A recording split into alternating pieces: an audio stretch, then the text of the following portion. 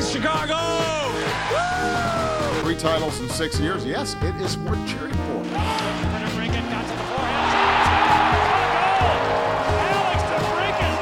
back up with Kane. Drops it to Richards. Across the Kane. He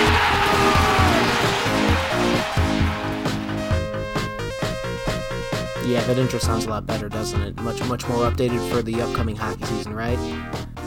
I'm Dave Melton, managing editor here at Second City Hockey. I'm back with a little programming update for you just as we enter the heart of the hockey offseason where nothing's probably going to happen, even though it's early November, but, it's 2020. So since there's really not much news to talk about, our midweek Musings on Madison shows are going to take a bit of a break for a while until something happens that's worth talking about, but we're going to revive our Friday shows where we do some longer in-depth discussions with people from in and around the hockey world. Our first guest for the 2020 offseason is an excellent one. It's Jay Zawaski. If you're in the Chicago area, you're probably familiar with him. You heard his voice on AM 670 The Score, where he's an executive producer. You may also have heard him as the co-host of the Madhouse Chicago Hockey Podcast and the I'm Fat Podcast. He's also the author of Big 50, The Men and Moments That Made the Chicago Blackhawks, which is available everywhere this coming Tuesday, November 10th. Jay was kind enough to sit down for a bit with Brandon Kane and I to discuss that book, the current state of the Blackhawks, and of course some food thoughts. So thank you so much for tuning in. Enjoy this Friday show, and we'll have plenty more coming for you through the rest of the offseason here on the Second City Hockey Podcast Network.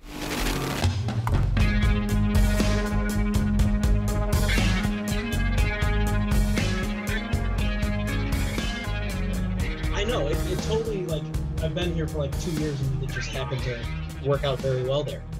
Dave Melton and Brandon Kane, we're here with you this evening, and a very special guest is with us on the Second City Hockey airwaves tonight.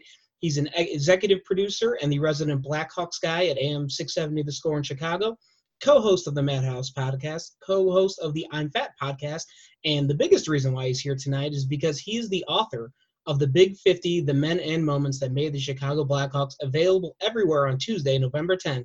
It is Jay Zawaski. Jay, thanks for joining us tonight. I appreciate it. Thank you guys for having me on. I appreciate the opportunity to talk about the book and whatever else you want to. There's so much going on in the world of hockey right now. I know it's so. I still haven't gotten around the fact it's November. We should be already putting the season in the books or doing playoff projections based off whatever the Blackhawks are doing at this point in the season. Yeah, it feels lonely, doesn't it? It feels so far away, but who knows? Yeah, it's weird. This is usually football, basketball, and hockey are all going, and right now it's just football on Sundays, and that's okay, I guess. It'll work. Yeah, for my fantasy team, it's okay, but yeah, exactly. So the first question we have, and obviously this is the most important thing that was on your mind, is where's Jeremy Morin on this list? I don't know if he's even mentioned in there. I'm trying to think if I would have him in there at any point. I wrote the book. I finished it just under a year ago. So it's been a process of I had it done. Then, of course, it has to be edited a few times. Then we want to let the season play out to edit the stats. And then, of course, that went on until September instead of, April. So I had to do that. Then it went to print. So it's been a while. I did have a chapter. I do have a chapter in there where I just sort of rattle off names of bad Blackhawks of here's the dark ages. Here are the guys this was a significant portion of Blackhawks history was watching guys like Joseph Marha and Rito Von Arx and J.Y. LaRue and all these. Dean McCammond. Right. And Dean McCammond was one of the more important Hawks in that era. That just tells you how bad they were when he was one of their more reliable players. So, there are some throwback names in there. I'm not sure if Jeremy Morin is in there specifically, but he might be. He might be in there. That's going to be the first name I look for now when I get the book. So in serious questions, though, when you were taking on – this seems like such a monumental task to take a team that has about 100 years of history and to confine it to one book that's not 3,000 pages long. So how did you even get started on this whole process? After talking to the people at Triumph Books, my mindset was – and I needed approval for this, obviously, because it's their project. They're the ones who are hiring me. I said there's been so much written about the Hawks of old. There's dozens of books about Stan Mikita and Bobby Hull and Keith Magnuson and all those things. I wanted to put more of a focus on the more recent era of Blackhawks hockey. I think people associate those teams with me because of my proximity to them with my job, with my podcast. So I think I have more of an association. I have more of a knowledge. I never saw Stan play. I never saw Bobby play. So that was sort of my mindset. And then when I did address the older guys, which of course you have to do if you're doing the 50-minute moments, I wanted to make sure that I was doing my best to tell a story that maybe you haven't heard yet about Stan Mikita or about Bobby Hull or about Keith Magnuson. I read their biographies or their autobiographies, trying to find a little bit of a anecdote about them and sort of what made them tick, and maybe some pivotal moments in their careers that are beyond just he had a really hard slap shot, he was a really great two-way forward, right, etc. What made these men interesting? What made them great Blackhawks? And I hope that that the people reading the book, no matter how long they've been Hawks fans, I hope people learn something new while reading this. So outside of obviously people within the Blackhawks organization, players, coaches, trainers, and all that, were there any sources outside of the Blackhawks organization that you consulted for this, and any ones that were maybe you got a good story or two from people that were unexpected?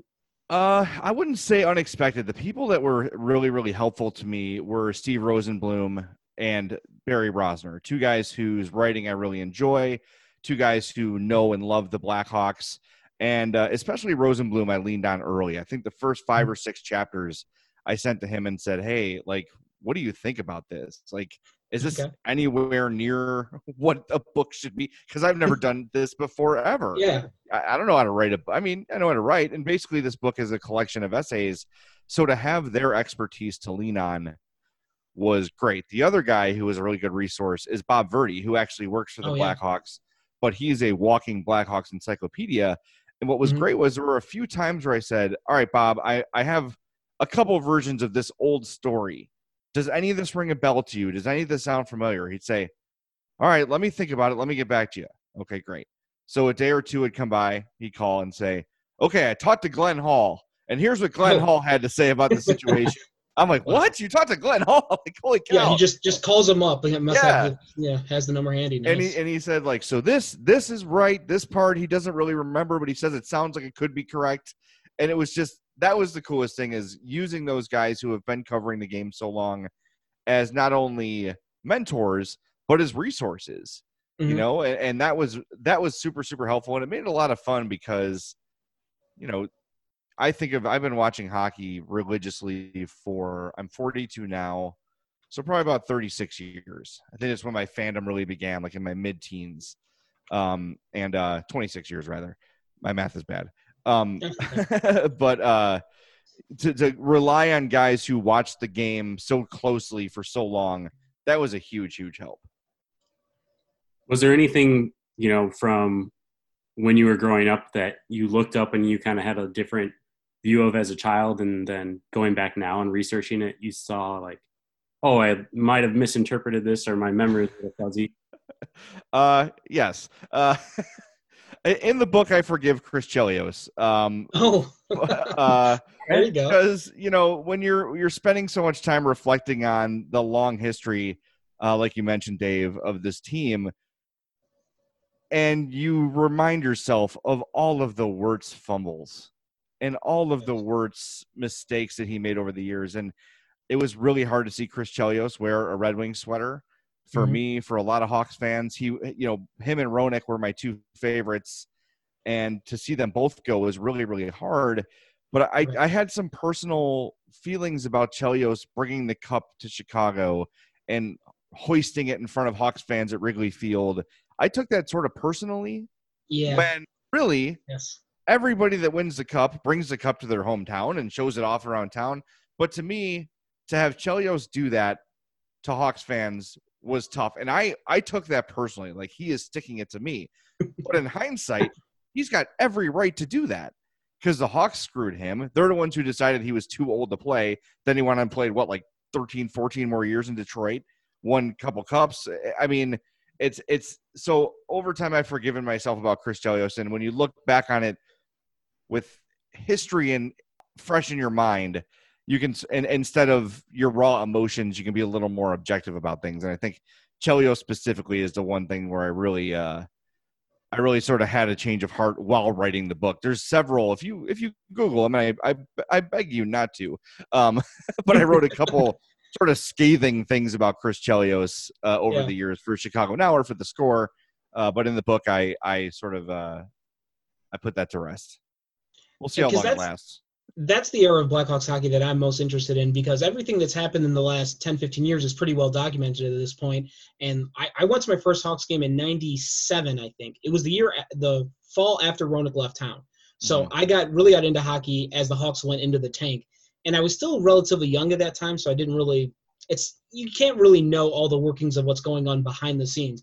And as I've gotten older and, like, looked up some stuff in hindsight, like, some of the stories that have come out of that time are just – the Coach Sutter with Tyler Arneson having a fist fight at a strip club or at a bar.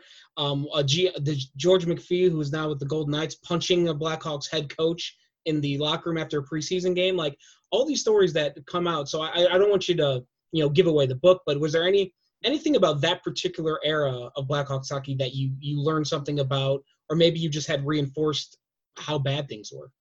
Some of the stories about Mike Keenan are just comical. And there's a story in the book of I'm not going to give it away. I want people to read it, but a Hawk literally chasing Keenan out of the locker room, threatening to kill him. I think if I'm recalling the story correctly, he had one skate on and one skate off.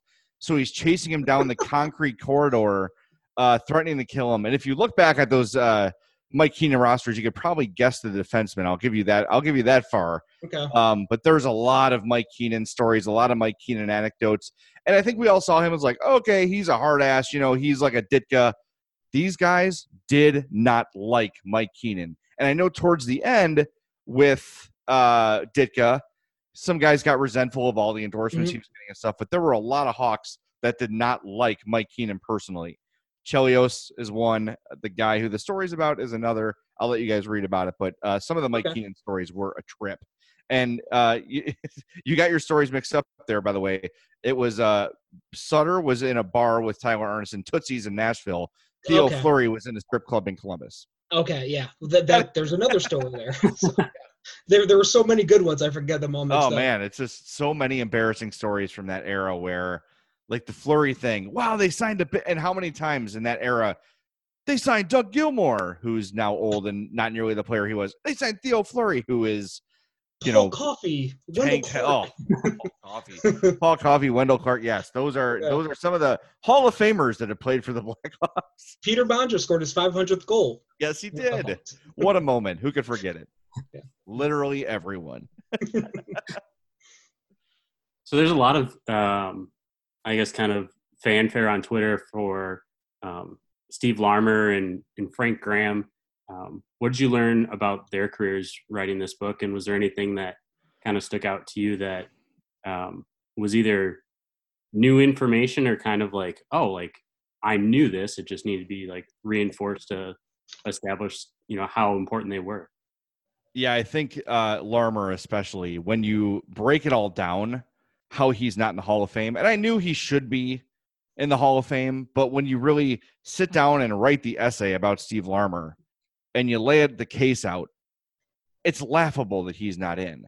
And one of the big edits I had to make in the book was Doug Wilson, because the whole chapter in there was how the hell is Doug Wilson not in the Hall of Fame? Then he got in. I'm like, well, crap, I got to go sort of rewrite this. Or we may have done it as simply as like, and in the summer of 2020, he was elected to the Hall of Fame, or he finally got his call, whatever.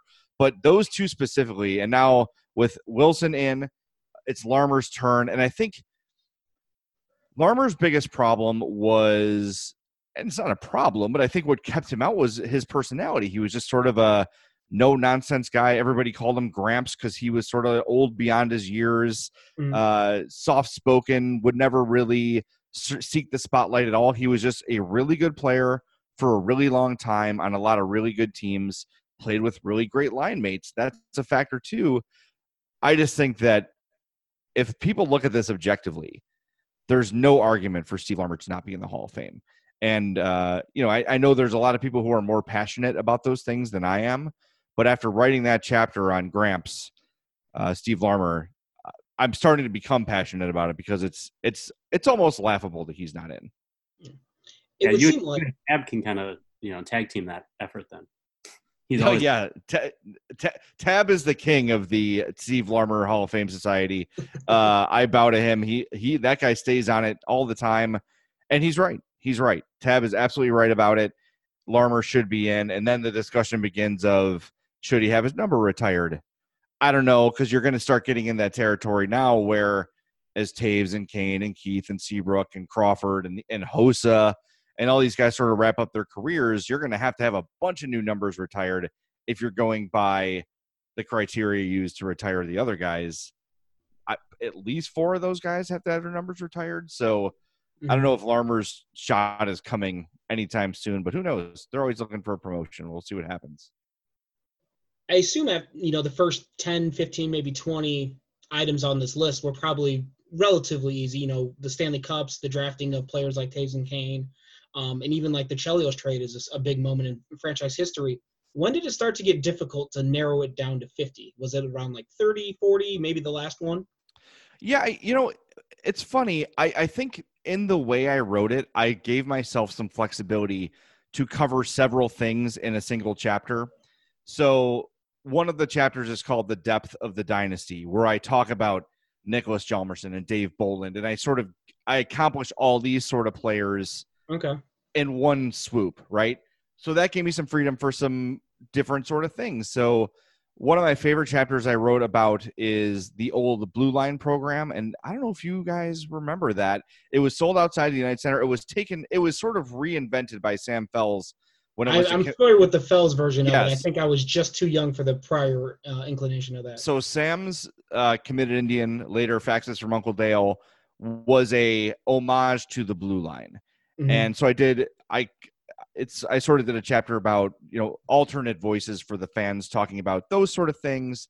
And then later on, I was very active on a website called blackhawkzone.com. I made lifelong friends there. Yes. So just sort of the evolution of different resources for Hawks fans. So towards the end, I did have a little bit of flexibility. I wrote about Dan Carcillo's post-hockey, ventures, I guess you would say. Mm-hmm. And I spoke to him about, the marijuana initiatives he has and some of the mental health things he's gone through and the things he's advocating for. So there are some things where I got to stretch my legs and do something a little different because, again, that was important to me to sort of highlight things that maybe have not been highlighted yet. So you mentioned Dave Bolland there, and he wrote the foreword for you. What was the conversation like to get him to do that? And I guess what was the thing of, wanting this to be included by him opposed to, maybe some other former Hawk? Yeah, so Dave and I did a number of bar events together as the dynasty was really sort of coming into form. And I'd say probably over the course of 3-4 years, we probably did 50 of these things together. So he had a bit of a comfort level with me, I with him. I will say, Dave, it probably took a season of us doing these things together for him to get comfortable, for him to open up. But he, remember, he's 23 years old at the time. He's sort of growing into himself as a man and as a leader and all those things. And as we got more comfortable together, he got better and better. The interviews got better and better. So I reached out and I said, hey, I'm writing this book. I know you better than anybody in this dynasty. Would you be willing to do this? He was the first guy I asked, and he said yes. So I just think that he is such a big part of their, obviously 2013 is huge, and he's just sort of symbolized what I think a lot of people overlook about those Cup teams was, they were loaded with star players, but their depth, their third line, their fourth line, the versatility of those guys, their bottom 4 defensemen, they were top level players on other teams, or they would have been. And I think Dave Bolland really represents that sort of a player where whatever you needed him to do, he did it well, he did it hard. And, you sort of talk about the glorified Blackhawk, who I sort of would, even looking now, I would say is probably Keith Magnuson. That's the guy who embodies what Hawks fans romanticize as the perfect Blackhawk. Mm-hmm. Bolland is very close to that to me. The irritant, the grinder, and I think he represents what I loved about those teams, those 3 Cup teams, maybe more than anybody. Now, he wasn't my favorite player, but I think that he just embodied the spirit of those teams very well. That's why I asked him, along with my relationship with him. Well, as the resident Dave Boland stan at the Second City Hockey website, I'm very much looking forward to reading that. And only like 10% because of the first name, but It helps. But like you said, Jay, like the way he played, like there was something watching him piss off Joe Thornton in that one in the playoff series in 2010. I think that crystallized everything that I enjoyed about Dave Boland. As you were researching this, I imagine there's some players that maybe you maybe had oversold or either undersold in your mind as far as their contributions to the Blackhawks. Were there any players that really stood out in your mind that upon further research did way more or way less than you'd initially thought? I wouldn't say that specifically, but I would say it felt to me like Chelios and Roenick and Belfour were Blackhawks forever. And when you look back on it, they really weren't here that long when you compare them to the guys who are part of the dynasty now, and Mikita and Hull and those guys who played decades for the Hawks. Those guys were there for relatively short periods of time. And it was probably just because of my age, the way time passes when you're a kid / teenager, life just goes by slower when you're younger. So it felt like they were there forever. They felt like they were quintessential Blackhawks, and they are. But I think I was sort of surprised saying, wow, that's really all the time they played here. I swear it felt like more than that. And I felt like they had accomplished more than that, and they really hadn't. So I think that was sort of the thing, was the realization of not just how little they were with the team, but how much the current core has been with the franchise. Yeah. And that was more of the era where players spent 10, 12, 15 years with the team. Like that doesn't happen now. And Taves and Kane now are very much the exception to that rule. So yeah, I just looked up Roenick. He spent eight years with the Blackhawks, and he played for 20 years. So more than half of his career was outside of the city. So right. Yeah. And it's funny when people think of Jeremy Roenick, I still think 99% of hockey fans, when they picture him in their mind's eye, it's him in a Hawks jersey. Mm-hmm. Right. So yeah, that was sort of, not surprising. I know how long he was here, but just, wow. In comparison to the current core and to the really old legends, their times here were relatively short. Or they think of Roenick in NHL 94, right?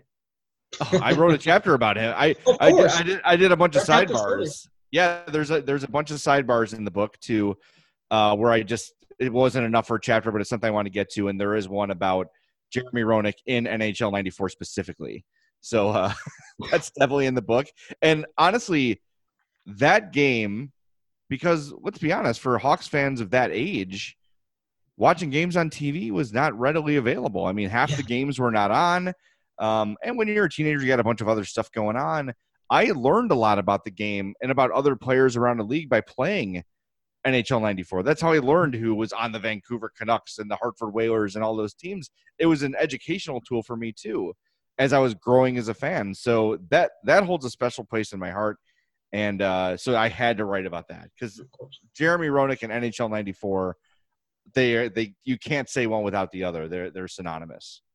Yeah, I think Dave wrote a piece, sometime this summer. Oh yeah, during the quarantine. Yeah, and it was just like Roenick rule. I think I tried to I took over the Hawks and just tried to score as many goals as I could with Roenick. I think I got to 8. Or no, I was trying to refute. Somebody from Broad Street Hockey, I think, claimed, or someone somewhere in the SB Nation family of networks claimed that Mario Lemieux was better than Roenick in that game.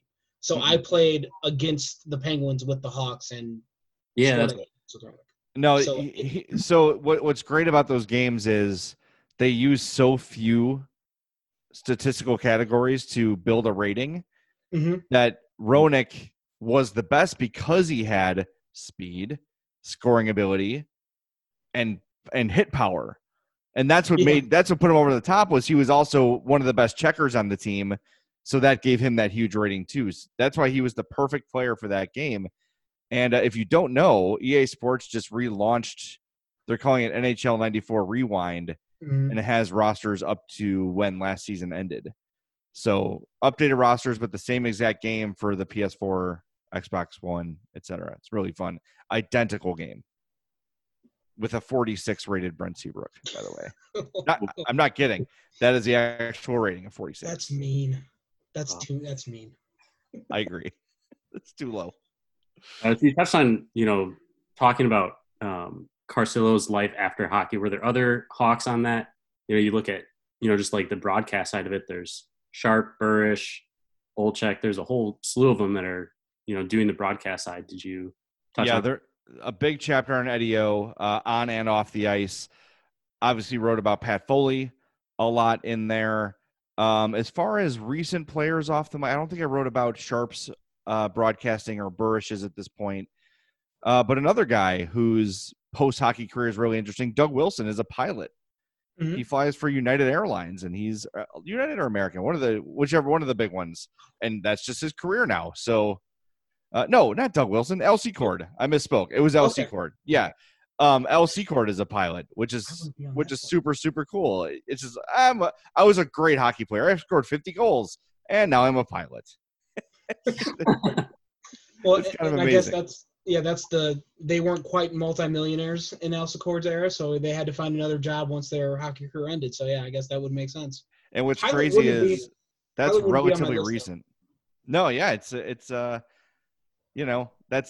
cool and interesting career choice. I wonder if, during his career he threw an interest in that or whatever, but yeah, that's what he's doing now. El Secord, flying you around the United States and beyond. So you kind of touched on this earlier, so may have defeated the question I was thinking about, but you said like you were able to touch on a lot of things in a few of the categories, kind of, some wide-ranging things. So was there anything that you didn't include in the book, like maybe a number 51, 52 that you're still agonizing over? Not at the moment, to be honest. I feel like I did a pretty good job of getting to everything I wanted to get to. The really, really old days were difficult to write about because there's so little published about it. The hardest chapter I had to write was the Arthur Wirtz, James Norris to Bill Wirtz buildup of the organization. From Arthur Wirtz as a young real estate mogul growing into a sports owner to Norris and Wirtz splitting off. That was a lot of minutia. It was a lot of stuff I didn't know about, and there's not a lot written about it. Same thing with Major McLaughlin. There's not a ton written about him personally, so it took a ton of research to really kind of grind a chapter out about him. But I feel like I did them all justice. I think I did. Mm-hmm. I don't know if I'm going to hear from a family member saying, this is all wrong, but I'm like, look, I'm going in libraries and looking at microfiche, and I'm trying to find information that's really, really hard to find. But yeah, I don't know if I have any regrets. I probably will once I read it through again. But I feel like I did a pretty solid job of getting to everything that warranted. Of course, there were probably guys from the old days around the periphery that I didn't get. Like, I didn't get to the Cliff Corals, and those guys are really important to the organization, and they remain that way. I didn't write anything about Troy Murray. Some of the guys who were the depth players of eras before. But if we're narrowing it down to 50, I think I did a pretty solid job, especially with the mindset of focus on the modern. And speaking of modern, I was going to shift to a few current Blackhawks questions, but before we do all that, just tell the people where they can get your book. So November 10th, as you mentioned, it's out everywhere. So you can obviously go to Amazon, find it there. You can pre-order it now if you'd like. I encourage people to, if they have the ability, to support a local independent bookseller near them. My favorite is Bookies Bookstores, bookiesbookstores.com. There's one in Homewood. There's one in Beverly Mount Greenwood. 57th Street Books in Hyde Park is awesome as well. But if those are not nearby you or you don't have a place near you, you can go to bookshop.org and shop from there. If you'd like a signed copy, I'm actually shipping them out from my basement now, so you could probably get it before. If you order by Friday, you probably get it before release day. Go to madhousepod.com/book, and there I'm sending out books signed with corresponding hockey cards from the 90s as bookmarks. So I'm holding a Brett Hull card here. I've got a Vincent Rendo card, Paul Eisebart, all the greats. Yes. Yeah. So that's madhousepod.com/book for a signed copy.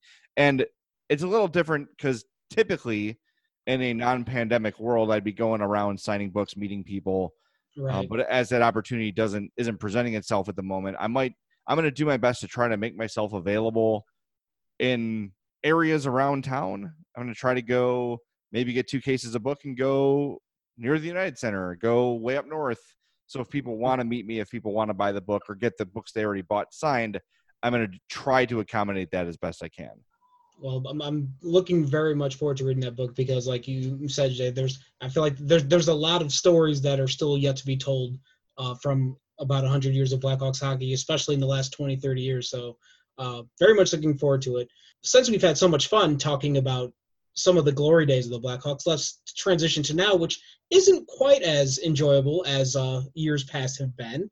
And I guess the main question I have for you is the Blackhawks, they're talking about doing this rebuild thing now, which doesn't really feel like a total rebuild. But it seems like they're trying to put something together and make one more run at the Cup while Toews and Kane are still, the players that they have been and hopefully can be for a few more years. I guess just what are your general thoughts on whether or not this can and or will work? It's really tough to say because it's really not different from what they've been doing. And Stan Bowman has almost admitted that. But what I like about the fact that they're being transparent is now they're going to be held to that standard with every move they make. And when we had Stan Bowman on the Madhouse podcast, I said to him, the Bulls said we want to get younger and more athletic. And that haunted them for years because every time they made a move, we're going to be younger and more athletic. Then they go get Dwayne Wade. And people said, what happened to younger and more athletic? And you said this, but you're not doing it. So now the Hawks have put themselves out there as this is what our plan is.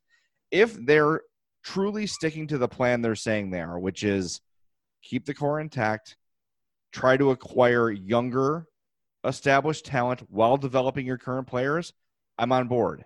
That's fine. So if they decide to ship out Connor Murphy or Calvin DeHaan, while it may hurt the team in the short term, if they can get back a younger player they like or a draft pick or a prospect, whatever, that would support that theory. But if we're going to keep seeing them trading Dylan Sikura for Brandon Peary, okay, maybe you have given up on Sikura. It's fine. I'm not going to die on that hill. But there you're trading a younger guy for an older guy weeks before you say you're not doing that, right? If they are true to the plan they're saying they're going with, then I'm on board. It remains to be seen. Clearly, Stan Bowman's going nowhere. Clearly, Jeremy Colliton's going nowhere anytime soon. So I could either complain about that, which will accomplish nothing, or just say, okay, now that you've laid it out, now that you've told us all what you're going to do, show us. Show us that you're going to do it. Show us that you can do it. Show us that it's going to work. Because, look, I'm not done watching Kane and Toews play. I hope not, yeah. I hope there's some more fun out of those two players and that whole group. Yeah, they're still good. And when you look at the era we're in with the flat cap and the hard cap, trading those guys is going to be really, really difficult anyway. So even if they wanted to try a full rebuild, you're going to get pennies on the dollar. You're going to have to take back bad contracts. So you're maybe better off, would you rather have Jonathan Toews or two Calvin DeHaans? You know what I mean? It's kind of right. You're going to have to take back salary if you're going to move it out. So you're almost better off just having those guys play here and figuring it out. Because I think Patrick Kane is arguably playing the best hockey of his career now. He's showing no signs of slowing down. Now the mental part of the game is caught up with the physical part of the game for him, and he's the most complete he's ever been. Toews, I think we've seen the downward trend a little bit, but he's still incredibly effective. And by the time Kirby Dach's ready to be, center one, then Toews fades down to center two, and that's a pretty natural transition. But it's a matter of, my question is, where is the next Toews? Where is the next Kane? Where's the next Keith? Where's the next Seabrook? That remains to be seen. Is it Kirby Dach? Maybe. I don't know. He looked really, really great when he came back, but he still had some trouble finishing. Right? He'd pull off a dazzling move, but then would turn the puck over close to the goal or whatever. I've got to see him finish and start putting some numbers up. I'm confident he will, but I just don't know where that next tier of franchise players is coming from. He seemed really close to recreating some version of the goal that Toews scored against Colorado in his rookie season. He's been inches away from doing it, but he hasn't quite pulled it off. Several times. Yeah, kind of building off what you said, the thing I've always been adamant about is that it doesn't seem like they have another Patrick Kane in the system, so they better figure it out before Kane starts to regress. Because when Kane starts going downhill, forget about it. Then it's probably all over. Then yeah. Really. And that's the disconnect is the way you get that player is by being bad and getting high draft picks. Right. So it's kind of, well, how are you going to get another first overall pick? Not to mention, one of the best number 1 overall picks of the last 10 years. Mm. That's really, even if you did get the number 1 overall pick, you're not guaranteed it's going to be a Patrick Kane kind of a player. So it's tough. It's tough to draw that map. But if they have a team that's really, really deep, because you look at, the Vegas Golden Knights don't have 2 generational superstar, surefire Hall of Famers. Mark Stone's a really nice player. Shea Theodore is a really nice player. But they've got a lot of guys like that, right? Winnipeg, similar. Colorado, they've got McKinnon. But I don't know if he's quite Taves Kane level. Yeah. So it's you don't need those guys, but they're certainly helpful. It makes things easier. Definitely. But look, if Doc and DeBrincat and Strome and Boquist and Mitchell, and if all these guys pan out to be what the Hawks hope they can be, now you're talking, right? Because now you've got a next generation of really, really good players, and it becomes easier to fill in that depth behind them. It's just a matter of where's it coming from, and it makes the Panarin thing that much more frustrating because there he was. There was your next level of MVP caliber, game-changing, guy that you're going to have for the next long time. And you look at some of those bad deals signed, and you look at some of those no movement clauses given, and that now that Artemi Panarin is Nikita Zadorov, who maybe Zadorov will be fine, that's not good enough. That's not a good enough ultimate outcome for that. So I listened to the score a fair amount, so I feel like I heard you and Rick Camp, and it was usually with Spiegel, when you guys would talk on the air about things of this nature, and then how did it transition from just random conversations on the air into the I'm Fat podcast? So it started out as a mythical podcast. We talked about it when those conversations started going too long. We would just say, "Oh, we'll save it for the Fat podcast," and we eventually started calling it the I'm Fat podcast.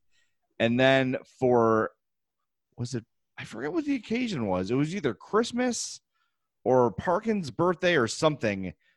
We actually recorded an episode. Rick and I recorded an episode almost as a gag, and we just started playing it for him. And we posted it, and people loved it. So Rick and I looked at each other like, well, I mean, an hour a week, let's do it, right? Why not? There's never a shortage of things to talk about in the world of fast food or food challenges or just, the struggles of being a fat guy, whatever. So we just started doing it, and then we took it independent back in the spring. We left the Score and started producing it and selling it on our own. And it's going really, really well. So we're seeing 300% growth month to month. So it's huge. It's huge. We're not quite near the Madhouse yet because that's got a 6-year lead on it, but it's growing very well and it's doing really good. And people seem to really like it. Now Rick and I are sort of challenged with, okay, we've been doing this for 65 episodes. What are we going to do with it next? What's the next step of the podcast? Right. So we need to find the next gimmick or the next bit. We do March Fatness. We've done 2 of those so far, which is crazy. We've been doing this for almost 3 years. That's wild. It does not feel that long. But we got to find some other sort of hook, and that's what we're seeking. But we've got a TeePublic shop now where people can buy our T-shirts and everything. So it's really sort of taken off, and it happened really organically. Just, hey, let's just do this on a whim to sort of, knock home the joke that we make on the air all the time. And then we saw that people really enjoyed it and listened to it. We're like, screw it, let's just do it. And then decided, hey, let's make some money off of it. And we've been doing okay. So it's been a lot of fun. I look forward to Mondays with Rick all the time because I just know that he's got stories saved up for me, and I've got stories saved up for him. And we don't plan much. I'll say, Rick, remind me, I got something to say about socks. I had a pizza, and I don't give him any information, so we can react to what we're saying truly organically and respond in the moment. I don't preview our email questions. I just read them as we get them, as long as they're not 4 pages long and full of slurs and swears. But for the most part, I don't pre-screen or pre-think about the email. So we try to make it as organic and real and as close to a radio show as possible. So when I first listened to the I Am Fat podcast, I heard the word normie, And I was Yeah. like, oh, that's meat. Mhm. So I've got to ask, how did you guys come up with that term? And what is the like characterization of a normie? So a normie, it's funny, we just did the rankings last week, and I should have written them down. I think it starts with skinny, which would be rail thin, gangly. You know, you could see their ribs if they had their shirt off. That's skinny. Normie would be anyone from, I'd say, like a 32 waist to a 36 if the legs are long enough. Like I'm a 36 waist, but I'm a 36-29, which is basically just glorified shorts. And then we go skinny, normie. Then there's doughy, which would be dad bod, like Chris Pratt, Parks and Rec. Kind of like not a fat guy, but you can see the potential is there. And if the shirt came off, you could probably grab a little bit of something. Then you got a fat. Then we moved after fat becomes Andy Reid. And then we decided last week that the ultimate fat is Yokozuna, who, if you don't know, was a wrestler in the 90s, who they said, you need to lose weight. And he said, okay. And I went away and gained 150 pounds. And the term Yokozuna is reserved for the top sumo. So the grand champion of the sumos is called the Yokozuna. So we thought that was the perfect sort of top level fat to reach for people. So yeah, skinny, normie, doughy, fat, Andy Reid, Yokozuna. Those are the tiers. Okay. And so it's not a number. It's not a number. It's a body. Okay. It's a body shape. All right. Yeah.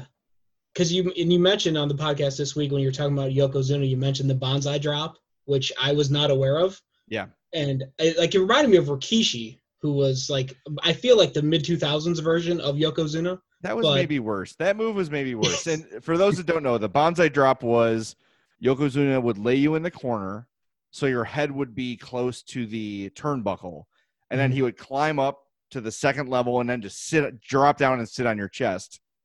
Rikishi had a giant ass and wore a leather thong. That's right. And then he would sit you down in the corner, and then he would rub his butt cheeks on your face. I think that's worse.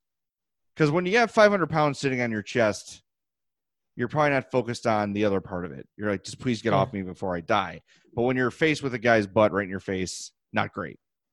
I feel like the bonsai drop had to crush someone's sternum. He did. Somebody had to. There was one that he hurt. There was a guy, because I think he slipped and fell. And if you're not a wrestling fan, back in the day, when you would watch Raw or before that, whatever the show, like Superstars or whatever, most wrestling shows were an hour long, and it would be Hulk Hogan would come out and fight Joe Blow. And Joe Blow is like this guy off the street, and Hulk Hogan would kick his ass around for 10 minutes, and that was the end of it. And then there'd be one good match at the end. Nowadays, they're all good matches. Yeah. So this guy that Yokozuna almost killed was one of these, they call him ham and eggers. These like half-ass guys you never see or hear from again. But I do think he collapsed a guy's sternum or something because he went to jump and his foot slipped on the rope and he put the full girth of his body on the guy. Because usually he'll jump off and land on his feet and then kind of soften the blow a little bit. But this one time he missed, and I know he did hurt somebody pretty badly. But back to the food things, though, I've been meaning to email you guys about this on your show, and I'll just say it here as a personal recommendation. You're in the south suburbs somewhere, correct? Yeah, I'm in Homewood. Yeah, because I'm just across the state border in Indiana. There's a barbecue place here called Bombers. Oh. Are you familiar with this place? I'm not, but I'm writing it down. You should try it. Like I don't know if they have indoor dining open because some places in Indiana are still doing that, but it is best barbecue in Northwest Indiana. What city is it? It's in Munster. It's on Ridge Road. Like if you're on Ridge Road out of Homewood, just cross the state line, not too far. That's easy. It's like in the back of a building, so you got to find a little bit, but it is a phenomenal place. All right. I guess was there anything in particular that you've gotten? Was there or something that you've a recommendation you've had that still blows your mind that you guys got from the I'm Fat podcast, or maybe just the top tier food discovery you've had since you started that show? Well, the problem is the recommendations really started coming when the pandemic hit. So there's a bunch of places I want to try. Mm-hmm. This one is called Fratos, Fratos. I'm going to look it up here on my phone. Sounds great. It's got a giant ass mozzarella stick stuffed with pepperoni and it's about the size of a Twinkie. So this is the thing I need to find. This is in Schaumburg. So next time I'm out in Schaumburg, 628 South Roselle Road, fratospizza.com is the website, and everything on her Instagram looks insane. But Russ Schneider, who is our official, unofficial producer, sent this to us with these pictures, and they are unbelievable. So that's what I need to try, because I've tried the very famous Leona's mozzarella stick, which is Twinkie size, but this has pepperoni in it too. That's a whole new dimension. So yeah, that's the one that has been recommended to us. I need to try. I'm trying to think if there's anywhere that someone has said you've got to try this place, and I've gone. I don't think that's happened yet, just because it's so hard to handicap if people are open, or where I'm going to find somewhere to eat if it's somewhere I'm not familiar with. That's sort of the tough part. But we always take recommendations.